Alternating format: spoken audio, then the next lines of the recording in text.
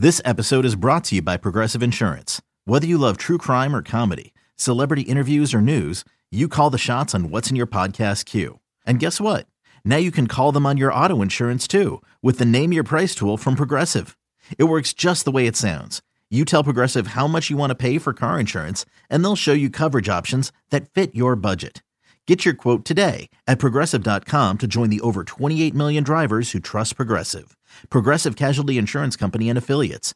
Price and coverage match limited by state law. With threats to our nation waiting around every corner, adaptability is more important than ever. When conditions change without notice, quick strategic thinking is crucial. And with obstacles consistently impending, determination is essential in overcoming them. It's this willingness, decisiveness, and resilience that sets Marines apart. With our fighting spirit, we don't just fight battles, we win them. Marines are the constant our nation counts on to fight the unknown. And through adaptable problem solving, we do just that. Learn more at Marines.com. Hey, welcome in Stinkin Truth Podcast alongside me, Mark Schlereth, Mike Evans, the actual host of the show. I'd like to thank you all for tuning in and sharing and subscribing and doing all those things that you do. Mike, how are you, buddy? Great. We got a lot of stuff going on. We're about, 2 weeks away from the start of the NFL draft. Right. A lot of buzz, so we'll start to get into that. But NFL continues to churn out stories.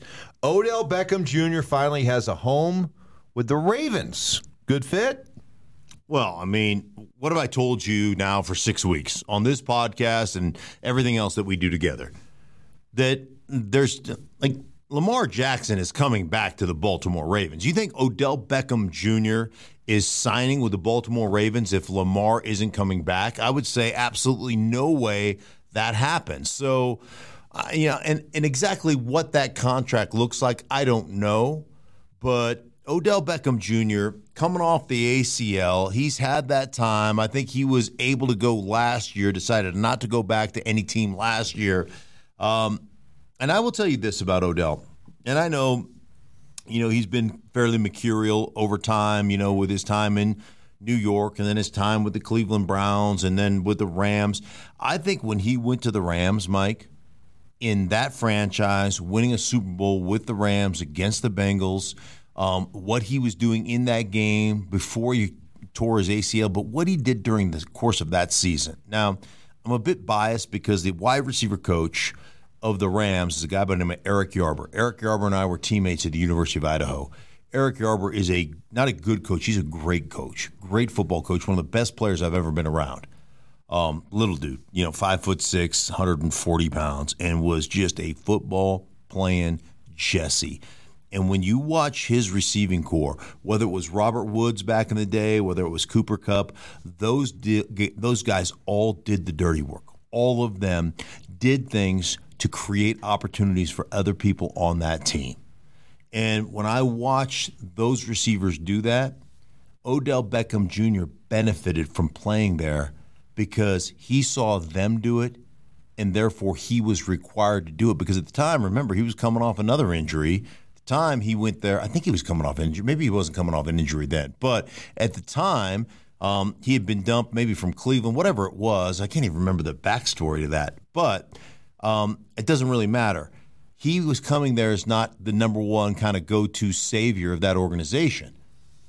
Cooper Kupp was having, an MVP caliber season. Robert Woods was considered their kind of most complete receiver.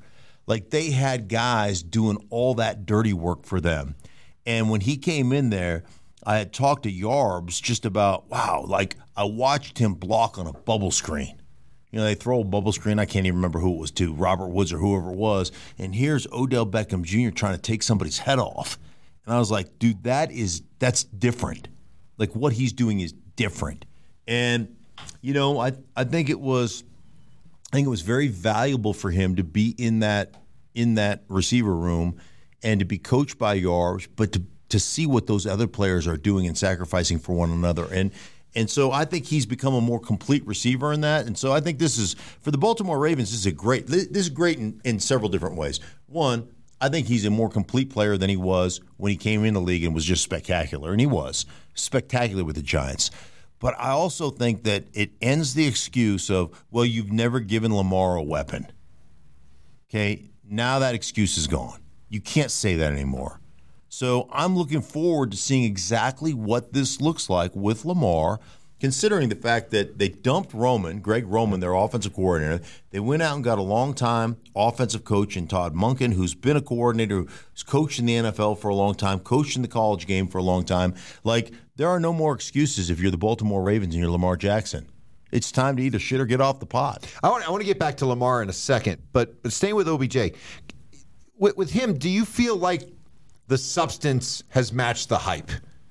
Now, he's had the benefit of the incredible start on the big stage in New York with the Giants. Then he goes to L.A. And kind of resurrects his career and wins the Super Bowl. So he's done it in New York and L.A. on big stages. But in between, there's just been a lot of, injuries and controversy and kind of, football. Right. Is he one of those guys that does the hype match the actual substance? Yeah. I think there was a time that it didn't. There was a time where it was more about going and watching him make a bunch of one-hand catches in pregame than it was about his production in-game. And his production in-game has always been good. Don't get me wrong. I mean, the guy is a well-respected player. He is a guy that produces, and he is ridiculously talented. There's no question about any of that. Really good receivers out there. Right. Well, that don't get the hype that he gets. Yeah, but he gets that hype because he can make the spectacular. Like, he makes the sublime look routine. And it's special. On film, when you're another player and you're watching it, you're like, wow. Like, that he just did that. But like I'm telling you, when you start talking about route and route combinations and the dirty work and all the things that are required to be a good football team, I think that's where he grew leaps and bounds in the year he spent with the Rams. I really do. Like, you look at everything in the league when you're running routes and route combinations, the precision, especially when you're not the primary. Like, when you're the primary, you're getting the ball. It's easy to run a good route then, right? It's easy to do things right then. When you're not the primary, when you're a secondary route and spacing is required and you got to hit your mark and make sure you do that right, like, that's when you can get lackadaisical. And when you get lackadaisical, like, that's when people are like, oh, shoot, well, I don't have to cover that dude. Like, I can slough off. And you see it like all the time. Like, for instance, a concept in the NFL is called drive, okay? Everybody runs drive. And that's somebody running a shallow cross at about 4 yards, right, as you're crossing the formation, and a basic behind it. And a basic is about a 12 to 14-yard in-cutting route.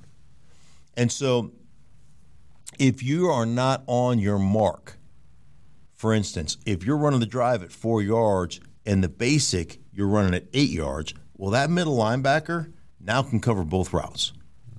And so all of a sudden he's kind of sitting and you throw it to the basic and he just goes, whoop, picks it off.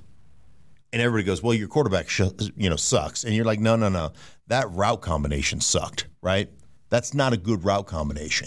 And so you get into those scenarios where that secondary route and doing that dirty work and doing the stuff that is required for your offense to have success, I think that's where when you go to a team that plays that way, when you go to a team that's coached that way, when you go to a team that they demand that of you, like, you become a better player. And I thought Odell during that time in Los Angeles became a better player, had a better global perspective of what's going on, because he comes in and he's spectacular right off the bat. Well, you're constantly the primary. Now all of a sudden you've got Cooper Kupp and you got Robert Woods, and like, you're no longer the you got to fight for your reps, right? You got to fight for your opportunities. And I think he did that, and he just became a better player under that scenario. It goes back to little tells and little things that happen to you as a player. And I remember Deion Sanders telling a story about coming over to the Dallas Cowboys for practice. He's with San Francisco 49ers. And he's in practice, like, picking off every ball and just leaving routes, like like he had this responsibility. He'd be in the deep thirds or whatever, and all of a sudden, boom, he'd be in the middle of the football field picking one off. And everybody's like, dude, how do you know? Like, how do you know where to go? How do you know they're not throwing it to your side? How do you know, how do you know all this? And finally he goes, well, it's easy. And he's like, well, when, I don't know if it was Michael Irvin or whoever. Michael Irvin comes out of the huddle and lines up. I'm just saying Michael Irvin. I don't know. Maybe it was Harper. I don't know who it was. But it's like when he comes and he lines up, if he adjusts his gloves, he's the primary. If he doesn't readjust his gloves, he ain't getting the ball. So I don't cover him. It's not that hard. It's pretty simple. And there's little things like that, little tells like that, when you study the film properly, that you can pick up and you can get yourself opportunities to get picks and to go to Pro Bowls and do all that stuff just by the way you study the game. Now, by the way, Deion Sanders now the head coach of the CU Buffaloes, and I highly recommend people check out a video of Deion Sanders staring down an 800-pound buffalo charging at him. It is great stuff. Back to Lamar Jackson. You are very confident that Lamar Jackson will be back with the Ravens. But in what context? Is he crawling back, signing the franchise tag? Is he working out that long-term deal that gives him Deshaun Watson type money, or is it something in between? I think it's something in between. I think that I've always told you that, man, the Baltimore Ravens, I truly believe John Harbaugh loves Lamar. They gave him that opportunity. They changed the whole offense around his skill set. Like, they developed their own offense. He was an MVP, all those things. It's kind of a chicken-egg thing when you're talking about Lamar. Everybody wants to tend to give Lamar all that credit, and he deserves a ton of the credit. There's no question about that. But let's not forget that the Ravens not only moved back up in the first round to draft him, but then when Joe Flacco got hurt, reconstructed an offense under Marty Morningwig at the time to take advantage of his sublime skill set, okay? So there is success has a lot of fingerprints. There's a lot of fingerprints on his success, and we just tend to go, oh, he won the MVP. He can do that anywhere. Pump your brakes a little bit now. It's just like I get this all the time when people say, well, Sean Payton in Denver, what's he going to do for Russell Wilson? I mean, yeah, he went to a Super Bowl and won a Super Bowl, and he went to the playoffs a bunch of times, and he won 10 games a season, but he had Drew Brees. Is that the same Drew Brees that the Chargers decided to get rid of because they drafted Phillip Rivers? They thought so much of Drew Brees that in the first round, after he was a second-round pick and had success, they decided it was best to dump him and go after a first-rounder? Oh, is that the same Drew Brees that had the shoulder injury and the Miami Dolphins decided that Dante Culpepper was a better choice than Drew Brees? That's the same Drew Brees, right? Success has a lot of fingerprints. Sean Payton had a lot to do with Drew Brees' success, as did Drew Brees with Sean Payton. It goes hand in hand. You can't separate the two. There's a big word, amalgamated together. Okay, they are. Look at you. I know. I mean, someone's gotten smart. Well, it's my general studies degree from the University of Idaho. My education is an inch deep and a mile wide. I know a lot of shit about just enough to be dangerous. Just a surface, I've got a surface understanding of a lot of shit. That's how it works. Maybe you can explain probably to a New England Patriot fan what's going on with Mac Jones, because there is just this, for a buttoned-up organization like the New England Patriots, where very little comes out, there just seems to be a lot of smoke out there when it comes to Mac Jones, and that the Patriots aren't happy with Mac, and that they've been reportedly shopping Mac Jones, and Mac has gone outside the organization to work with people that he trusts. Where do you think the Mac Jones Patriot thing is going? Where's this thing going to end up? Is this headed for a divorce? Yeah, it does feel that way, doesn't it? And it does feel like. And I don't know, because, I go back to not last season, but the season before last, doing a New England-New Orleans game where the Patriots were just effusive, both Bill Belichick and Josh McDaniels, effusive in their praise for rookie quarterback Mac Jones. There is nothing we can't give him from a his appetite for knowledge is insatiable.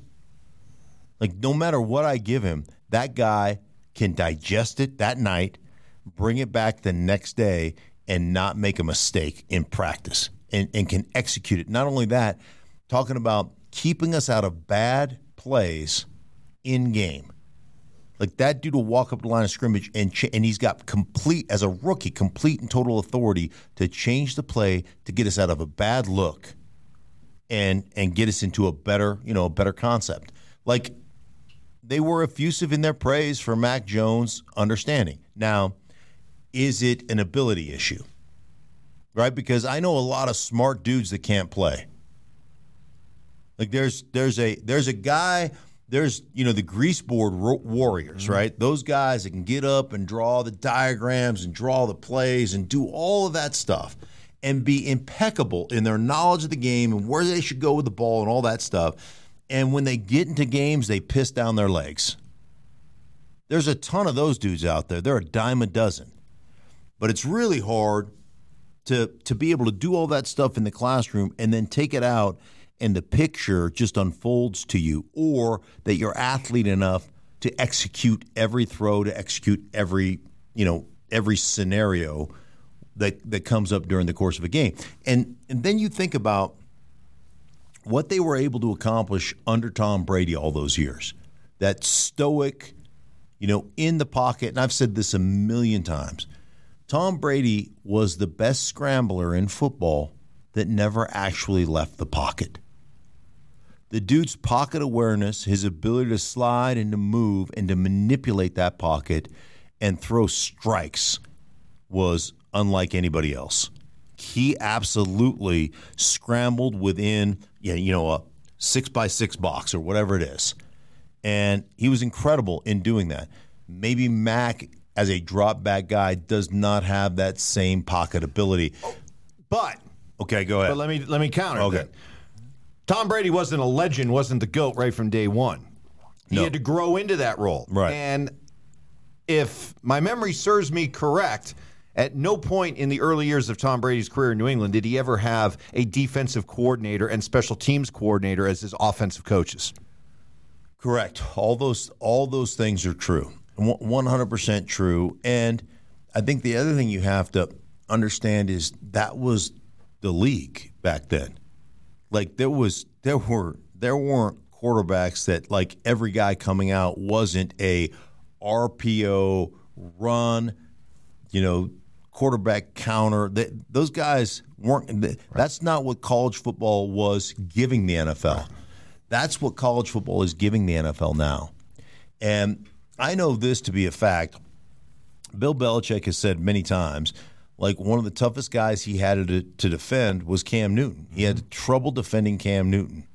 And when you start looking at the league now and saying, okay, what the league is giving us, or what college football is giving us, is these athletes that play quarterback that can do a lot of different things and really test the defense. And when it gets to numbers, you can get favorable number counts. So if you split a defense right down the middle, right? So there's 11 guys, right? So let's split it down the middle and say, hey, we got 6 guys on one side on the formational strength and 5 guys on the other, okay? So now all of a sudden we got 5 guys on this side of the structure. Now all of a sudden we get multiple guys, tight ends, and everything else, and now all of a sudden we motion a tight end over, then bring a fly sweep with a wide receiver, and then all of a sudden we're running QB counter that way. Now we've taken our numbers, and now we've got 6 on 5 with a quarterback that's running the ball. So that's not only 11 on 11 football. If you split the field in half, now we got 7 guys on your 5 guys. I like my odds. Mm-hmm. And a lot of teams would tell you, the Ravens included, I've had this conversation with the Chicago Bears, right. Our guys are taking about the same number of hits or significant hits running the football as they are in the pocket. And people would also tell you, hey, Baltimore Ravens, yeah, Lamar has missed 10 games the last 2 years. Both injuries came in the pocket. So the game is changing, and I just wonder if Bill Belichick sees a ceiling for Mac Jones that he's like, based upon Josh Allen and his ability, like Josh Allen has as many yards as any quarterback in football when it comes to running the ball over the last couple of years. Like that guy's getting 750 rushing yards per year.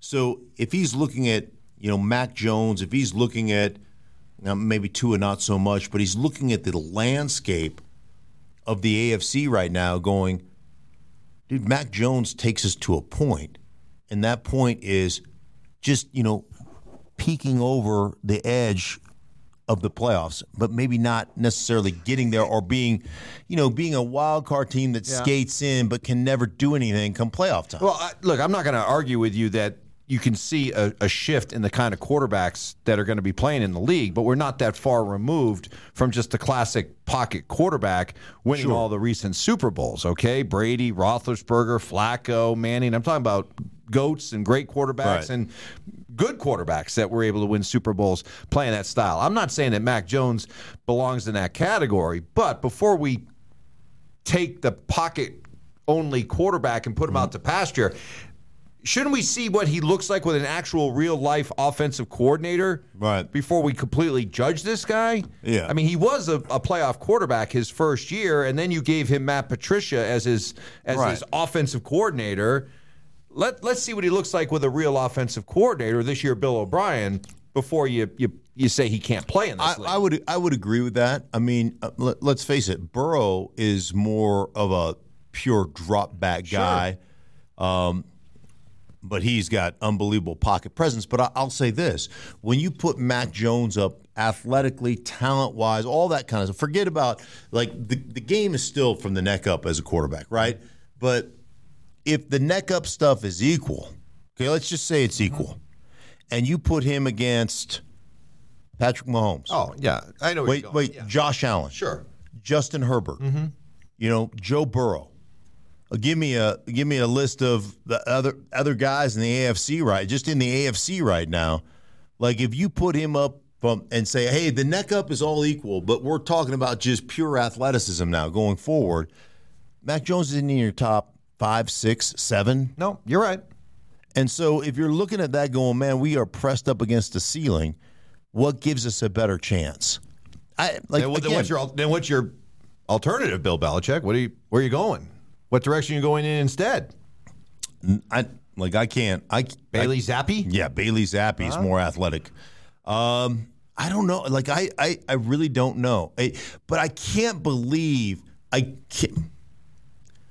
say this, and maybe I'm wrong. I can't believe that a kid who's trying to get better, that doesn't have an offensive coordinator because you didn't give him one, and reached out to his former college coach, I think it was Steve Sarkisian that he reached out to, has you so pissed off that you're like, you're dead to me. Right. I'm done with you. I cannot believe that's the only reason. Okay, we'll see how that plays out. You mentioned Joe Burrow. Interesting comments from Carson Palmer, who was on a podcast with his brother Jordan Palmer, the QB Room podcast, in which he was talking about Joe Burrow and Patrick Mahomes. Here's Carson Palmer. Quote, I think Joe is the best quarterback in the league. I know Patrick is phenomenal, but I just think Joe's more consistent. He's more accountable to run the system and the play that's called and not feel like, well, he didn't win last time and get open for me, so I'm going to do it with my feet. Joe is just talk about not having a weakness. He's mentally strong, physically tough, accurate, can throw it far enough, fast enough. He gets the ball out quick, and then he can actually do a lot with his legs. That's great. What do you think about that, Chiefs Kingdom? Yeah. I think that's great. He's more traditional. He is, I don't want to say this. He's more apt at executing the what the system is asking him to. Like that just sounds like the prototypical drop back Carson Palmer guy that wants to rely on that. Whereas, let's face it, Mahomes can do all those things. He's proven that he can do all those things. But the beauty of Mahomes is when things break down, I just go out and make bigger plays than everybody else. Mahomes is always the right answer 100% of the time. Burrow is never the wrong answer. Burrow's incredible. And the biggest thing for me with Burrow was, accuracy and timing and all those things. I get you. Balls. The biggest thing about Burrow is balls. That guy has got gigantic clackers. That his nuts should be hanging off a redneck's bumper hitch. Yes. That's where they should be hanging, because that dude will stand there and take Rydell to the teeth to deliver a football. Like, that dude is tough. You're building, and everybody out there watching can play along. You're building an NFL team for the next 7 years. Okay. You could build around Mahomes, Burrow, Allen, Lamar, and I'll throw Justin Herbert and Trevor Lawrence in there. Okay. Bunch of AFC quarterbacks. Right. Yeah. Who are you building around? Mahomes first. No question. No, none. I would go Burrow second.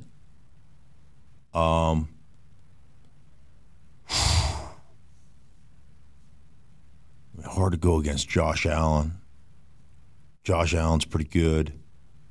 Lawrence, Lamar, Herbert. Lawrence needs a haircut. Really? Yes. No. That's like Samson right there. Don't cut the hair. Dude, like if it had some body, that'd be one thing. Not enough volume? It's just poker straight. It's just too straight. It needs to, he needs a perm.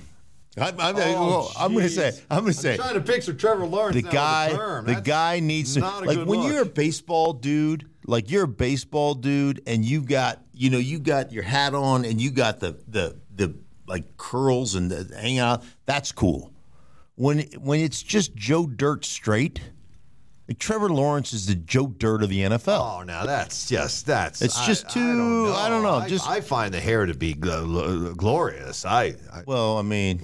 See, I mean, here we go, folks. This is the part of the podcast where Mark body shames me. I'm just saying, with a forehead like that, I'd love Trevor Lawrence's hair too. Yeah, you could see why I'd probably be. Very, very envious of a lot of quarterbacks. Comb over the back and hang it on the front and make bangs. You'd look like Mark Davis. Anyhow, but you just mentioned all those AFC quarterbacks. I missed most of them, right? I missed over half of them, right? And all of a sudden, that's like that Sesame Street game used to play. One of these things is not like the other. One of these things just doesn't belong. Right. Put Mac Jones in that conversation of Mahomes, Trevor Lawrence, Joe Burrow, Josh Allen, Justin Herbert. One of these things doesn't belong. Yeah. It's him. Well, and think about that. We haven't even got to Deshaun Watson, who's being paid the biggest contract in the NFL. Russell Wilson, who got a big contract, and it was a big trade that the Broncos had to give up. And you're confident that Russell Wilson bounces back this year, but where does he fit in the AFC hierarchy? Well, he doesn't belong in that conversation but now either. Here's the point, though, is that we're getting ready for a draft, and we'll talk more about the draft later on this week. But you're going to see a bunch of teams run out and draft quarterbacks, and even in the AFC. You could be a team that feels really secure, like we have our guy at quarterback, but yet you're still looking up and there's 3, 4, or even if you got Burrow, you could be looking and saying there's still Mahomes ahead of us. Unless you're Mahomes in Kansas City, okay, you got a quarterback, but still, have you got it all figured out? Right, and everybody in Kansas, let's face it, everybody in the AFC is looking for Kansas City. Just wait until Travis Kelce retires. Then we got a chance, right? So, but you take a team like the Chargers, and you could easily be sitting there as a Charger fan, say, all right, we got Justin Herbert, and that's great. You got Justin Herbert, and you could argue that there's at least 4 or 5 quarterbacks in the AFC you're still looking up at. Yeah. So it's great to have the quarterback, but as the AFC will probably show us this year, that doesn't mean your work's done. Far from it. Dude, how much, when you look at the AFC and the quarterback like just the quarterbacks they have in the AFC. Think about the NFC right now. Like, you got a pretty clean path to play in an NFC championship game if you can just get a quarterback that's worth a squirt of piss. Well, when you played for Washington, the NFC was like that. It was completely loaded, and some AFC teams would have that easier path to get to the Super Bowl, and then they get drubbed by the NFC. Yeah. You could be looking at that scenario playing out here for a few years in the AFC. It was the NFC winning like 13 straight until I left the NFC and moved to the AFC. And then the whole axis of power shifted. Okay, well, it was like 13 straight NFC championships. NFC teams won the Super Bowl, and then I moved to the AFC, and lo and behold, the Broncos won back-to-back championships. Coincidence? There he is, folks. I think not. The great Mark Schlereth. I think not. So I'm like of power. Right. I am like who's the guy? Footloose guy. Kevin Bacon. I'm like 6 degrees of Kevin Bacon. I can manage to make all the championships about me. Yes. Yeah. We'll pay no attention to the fact that John Elway was still there, that Peyton Manning was getting ready to get drafted, and that some guy named Brady was on the horizon as well. Right. We'll pay no attention to that. That does not count. It does not count. When the power shifted, it was me going from the NFC to the AFC. And, and carrying that Elway guy and Terrell Davis. Yeah. I mean, boy, where would they be without you? He missed a quarter, still won the MVP. Anyhow. Hey, listen, for everybody involved in the Stinkin Truth Podcast, we appreciate you. We're going to start diving into the draft a little bit more, kind of philosophy, players, the whole 9 yards. So make sure you look forward to that. Subscribe, like it, send it to your friends. I don't know how you do all that. I don't know the internet very well. But anyhow, we appreciate you guys. We'll be back with you later on in the week.